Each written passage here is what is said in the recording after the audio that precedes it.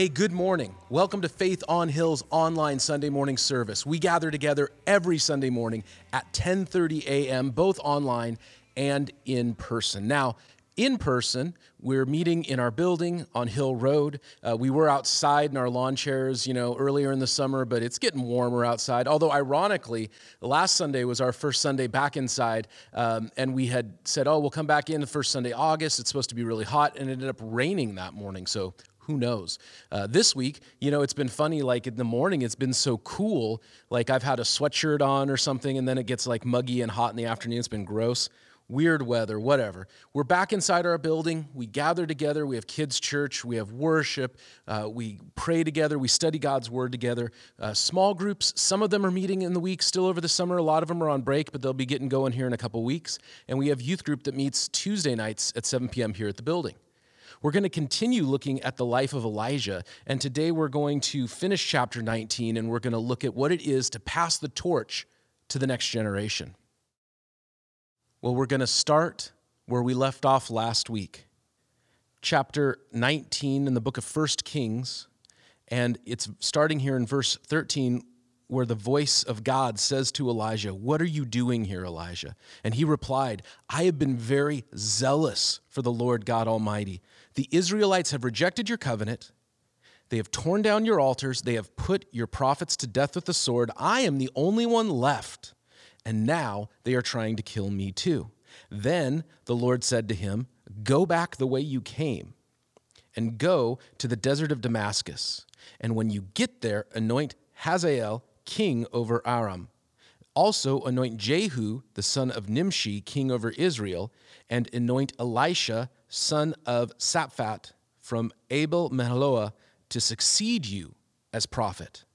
Jehu will put to death any who escape the sword of Hazael, and Elijah will put to death any who escape the sword of Jehu. Yet I shall reserve 7,000 in Israel, all whose knees have not bowed down to Baal, and whose mouths have not kissed him."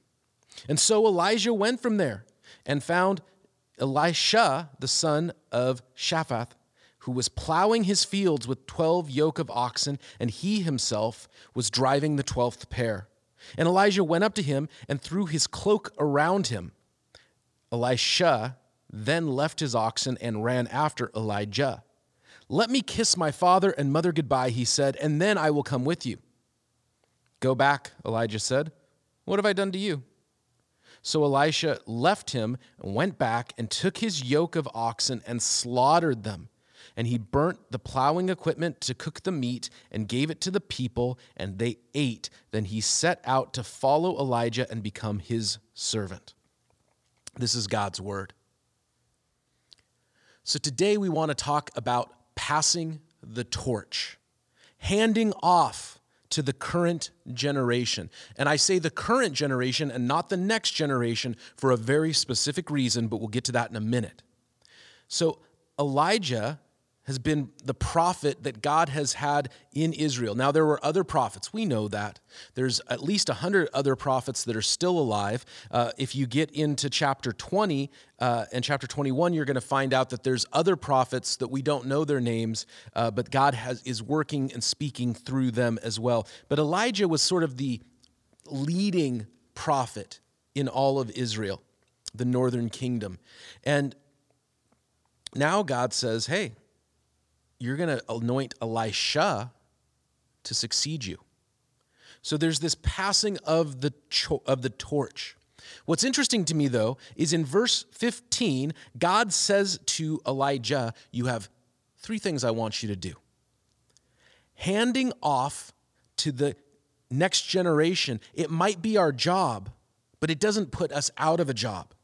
Those of us who are here and we've been working and serving God and doing what God has called us to do in our church, in the work we have in our jobs or our schools or our community, whatever it is, we all have a place that we are at. Handing off doesn't put us out of a job. Now, it might change our job.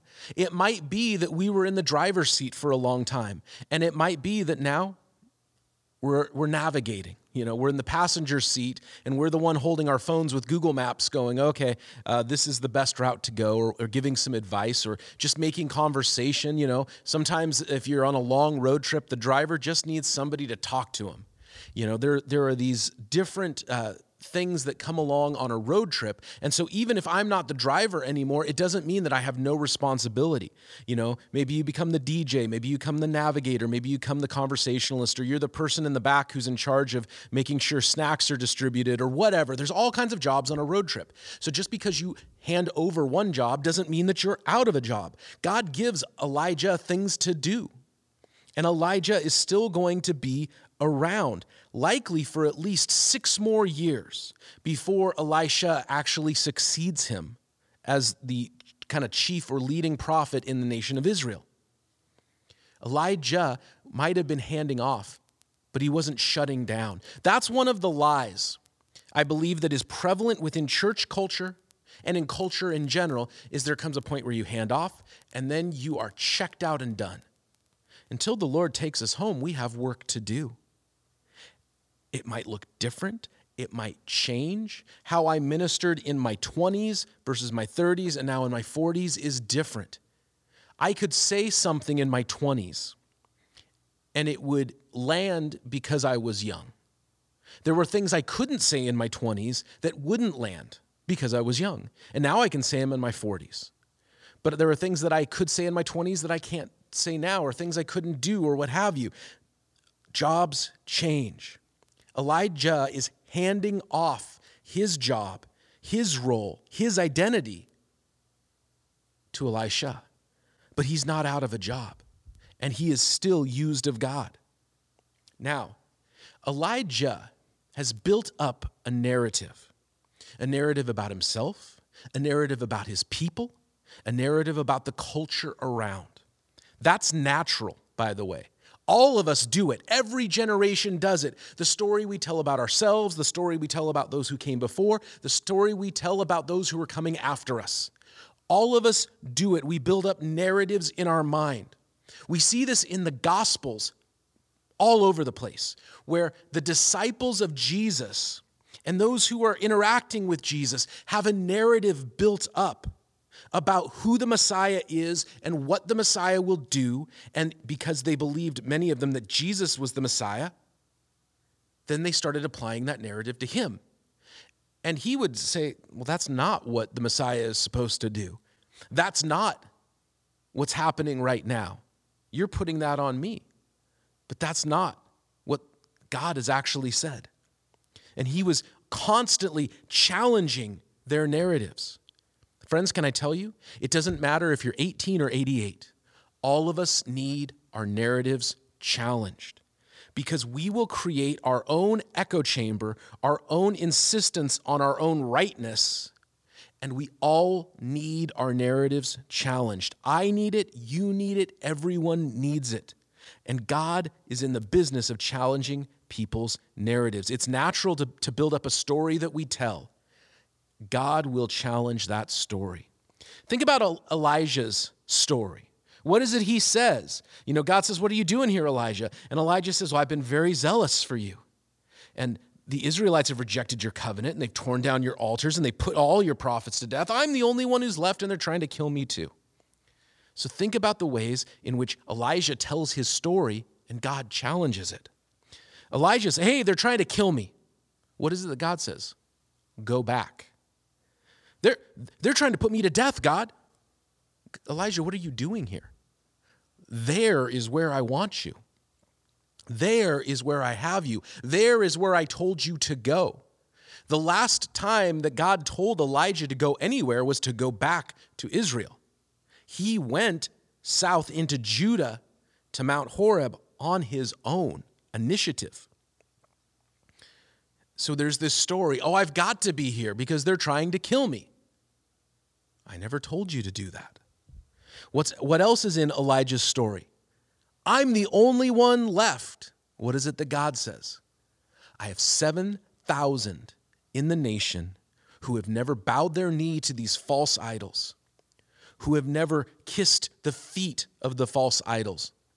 Apparently, I was reading this week that there are places all over the world where there are statues or icons that people come and give worship and honor to.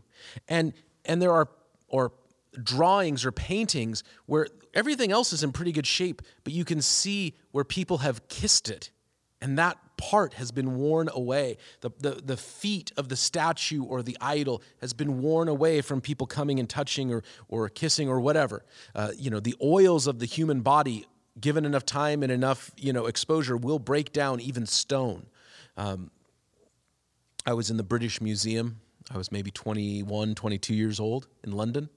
And there was a piece of the wall of the ancient city of Babylon. And I reached out my hand to touch, and a very kind but very stern security guard made it very clear I was not supposed to do that. And I was, I think, polite and apologetic, and he kindly explained to me something that my inexperience didn't realize about the oils in a human hand. And so I learned a lesson that day. Why am I saying that? Is because people would come and they would kiss the feet of these idols, these statues of stone and wood to represent the various gods of the nations surrounding Israel.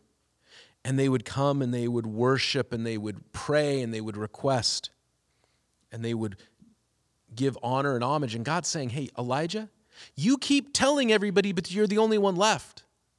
But it's not true. Obadiah told you about 100 other prophets he's hiding who have not given up.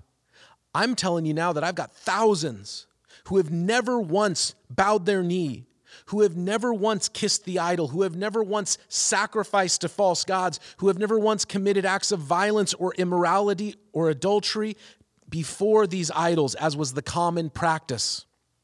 You're saying you're the only one left? Let me challenge your story, Elijah. You're not.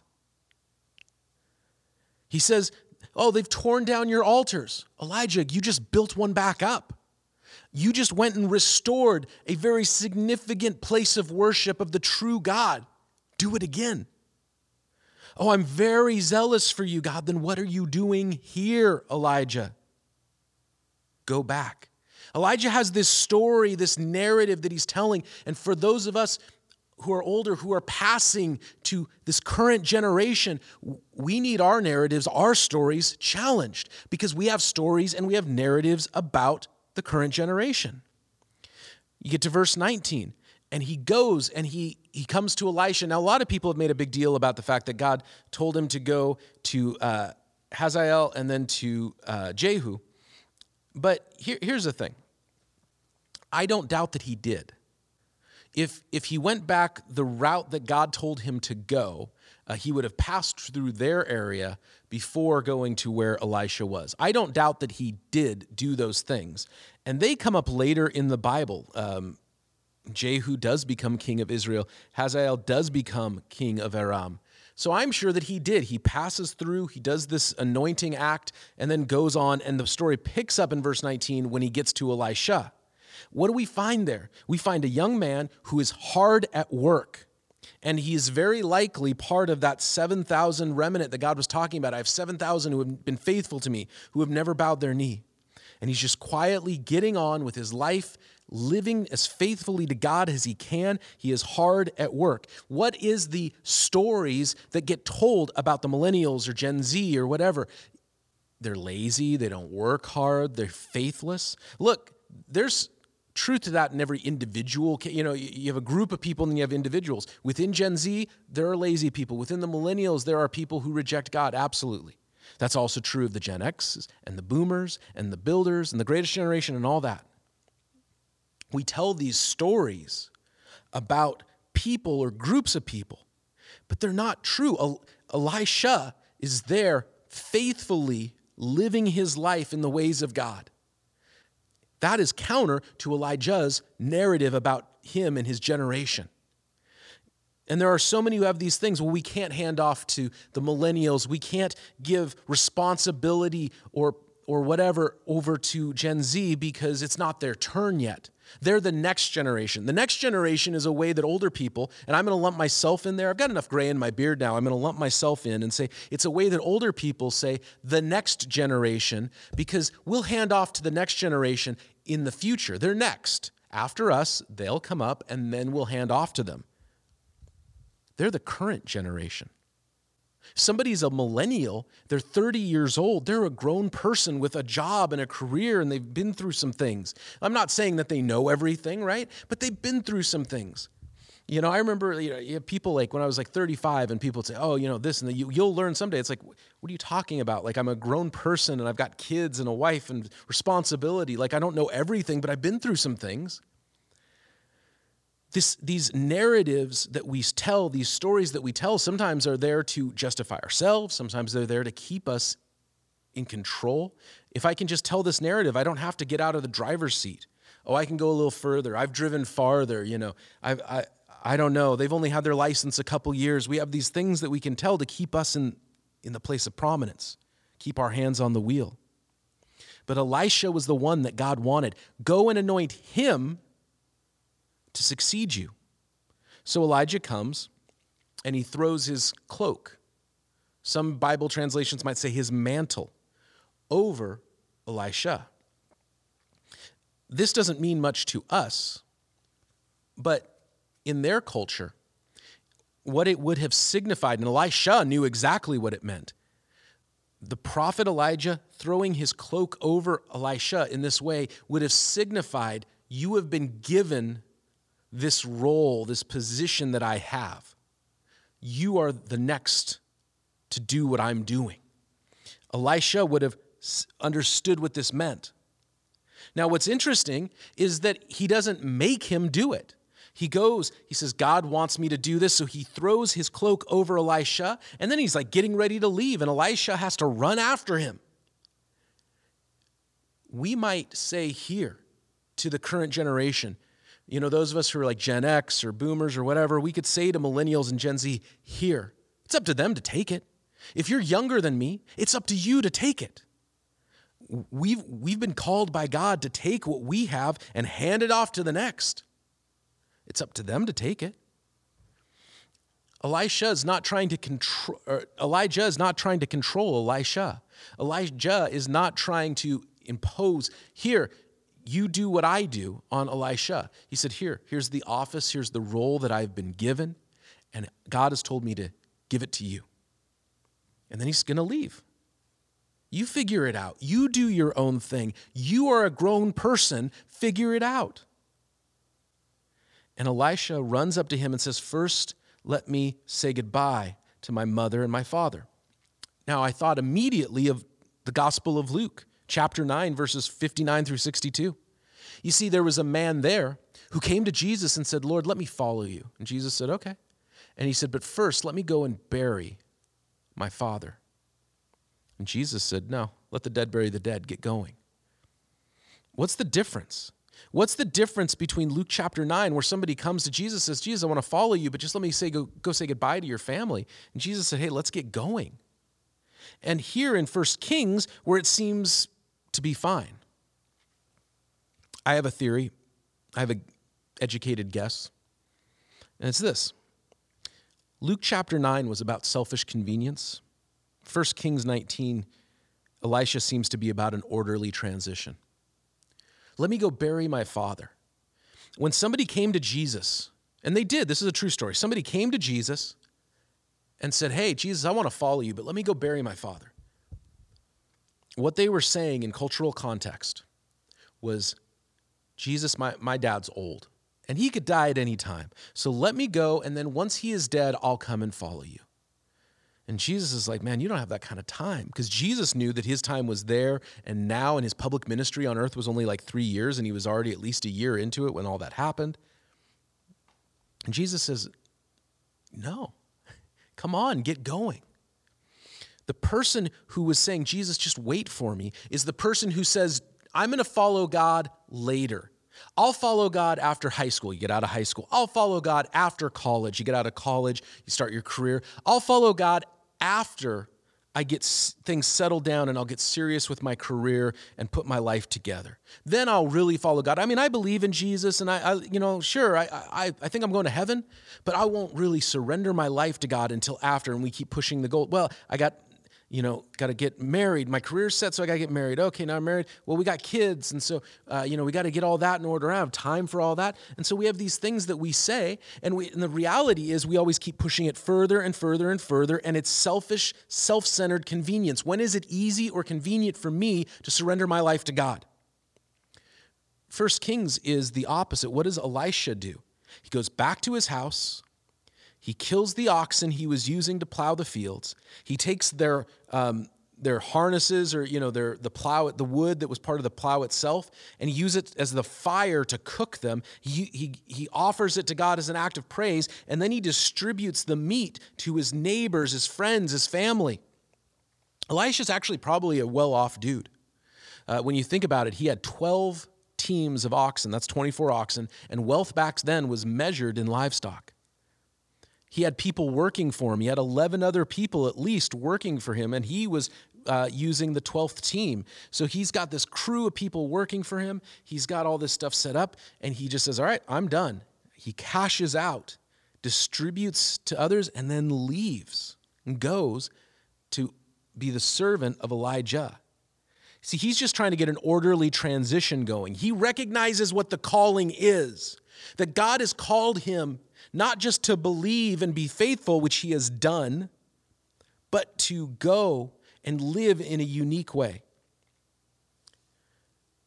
Every person is called by God to believe in Jesus, to repent of our sins, to turn away from this world of death, and to accept the free gift of light and freedom and life that Jesus has given us.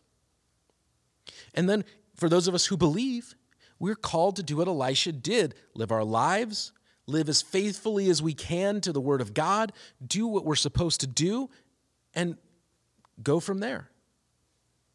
But there are those who have unique callings, very, very unique to them. People who are called to go to another country. We're going to talk in a few weeks on the Starting Points podcast about the prophet Amos. Amos grew up in Judah. God told him, I want you to go north, and you will only, prophesy up in the northern kingdom. There are those who lived in one place and felt called to go somewhere else. Our church, Faith on Hill, was started because preachers from back east received letters from settlers out here in the Oregon Territory saying, can you come and preach? And they were German-speaking settlers, so German-speaking preachers came, and they began to preach, and the church was started, and our church was at the very least bilingual, German and English, when it was started. People left where they were and came here to preach the gospel. That's a unique calling. There are others who have just unique callings given to them. They're uniquely situated to do a specific ministry. They're uniquely situated in a certain role, and they have influence or connection. Whether it's at a community group or a school or a business or a neighborhood, and they just have a unique connection to do this specific thing, and it's a unique calling. And you and I aren't worse because we don't live in that calling. That's between them and God. There were almost 7,000 other people who weren't called to be a prophet of God, but they were living faithfully to God. They hadn't bowed to the false gods. They were doing the right thing, and God was pleased with them. The difference between Elisha and those in Jesus' day who were like, hey, just let me wait to bury the dead, is that Elisha understood this is a unique calling. I'm going to go put my affairs in order, and I'm going. It wasn't about delay. It was just getting things done in the proper way. What's interesting to me is that Elijah continued on as the primary prophet in Israel for another 6 years, roughly speaking. Might have been 10, but it was probably around 6 years.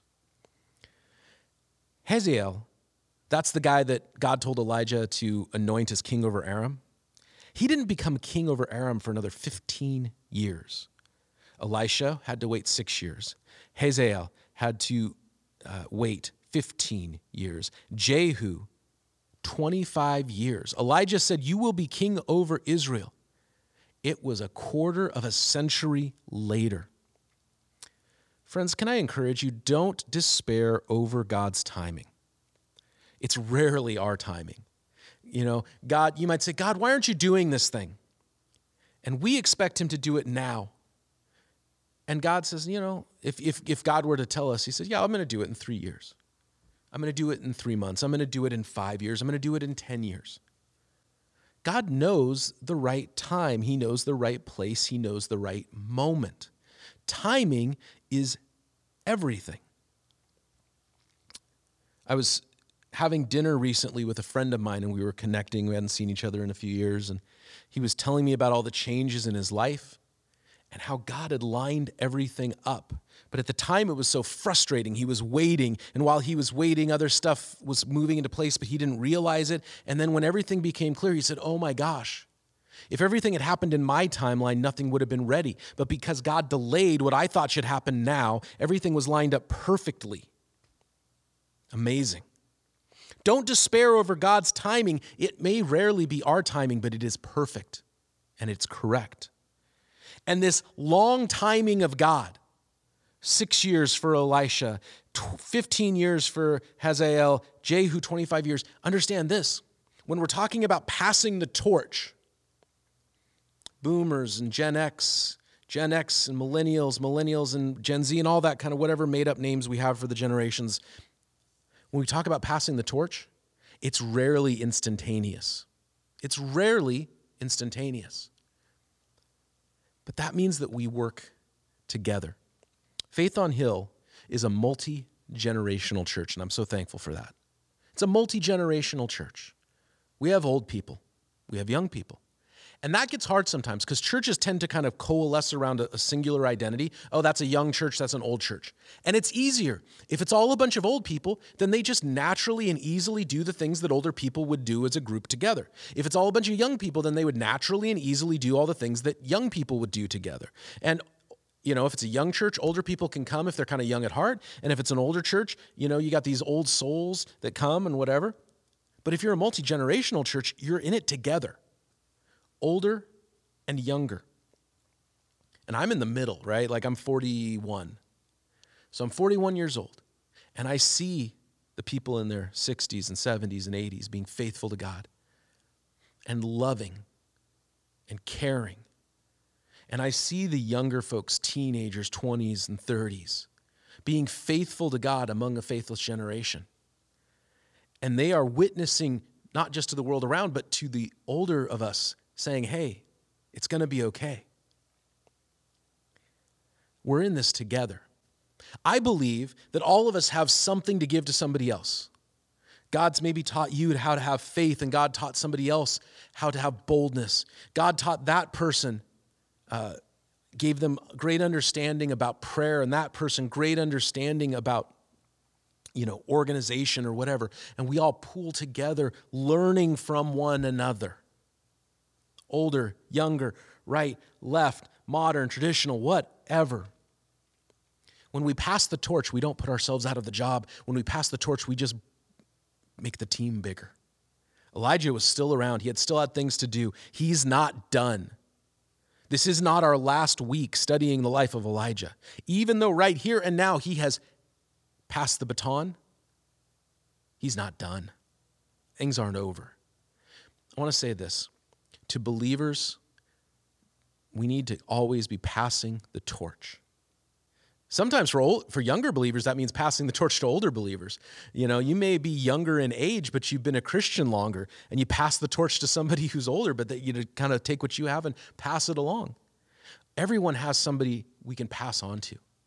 Even if you're not a church-going person, but maybe you're just somebody who's involved, you're a coach or you're a volunteer or you're this and that. Everybody has somebody that they can pass something on to, something we can impart to others as we learn from others in equal measure. The greatest thing I could pass on or impart to you is this. I believe that there is a creator. I don't know how God created the world. Did he create the world in 6 literal days, or was it over millions and millions of years through slow evolutionary processes? I don't know for sure. But I know this. If we were a little bit closer to the sun, we'd burn up. If we were a little bit farther from the sun, we would freeze. And yet here we are in a system that is designed to give life. I believe there's a creator. I believe, as the Bible says, that humanity rebelled against that creator and fell into sin and death. But God, the creator, loved his creation so much. He loved women and men, old and young, so much. He said, I don't want them to be in bondage to sin and death. I don't want this broken relationship to stay broken. How can we fix this? How can we mend this? And there was nobody who could. The Old Testament, the Hebrew Scripture, is full of people who tried to be good enough, tried to be strong enough, tried to be brave enough, tried to be humble enough, tried to be big enough, whatever. It never worked out. So God himself became a human. Jesus, fully God and fully human, he lived among broken people. And in the end, broken people nailed him to a cross of wood. But he went willingly, because while he was dying, the perfect person, the only person ever who has never sinned, he was accepted as the sacrifice to pay the penalty that our sins deserve, which is death. And when he was on the cross, every sin I've ever committed was placed on him. Every sin that you've ever committed was placed on him. Every sin that's ever been committed against you or me was placed on him. And any and all who will believe in Jesus in their hearts and confess with their mouth that Jesus is Lord will be saved. That's the greatest thing I can impart to anyone, and that is the invitation. Remember, I said at the beginning, we can hand off to somebody, but they have to choose to take it.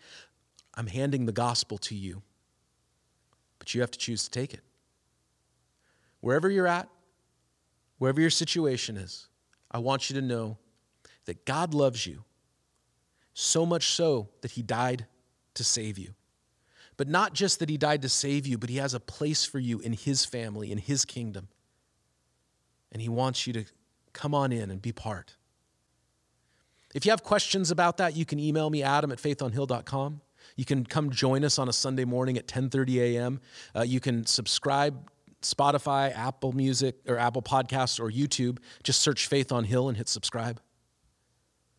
Wherever you're at, wherever you are, I want you to know that Jesus is real, that Jesus is still changing lives no matter what everybody else says, because there's still people, young and old, who have never bowed their knees to the false gods. And Jesus can change your life like he's changed ours. God bless you.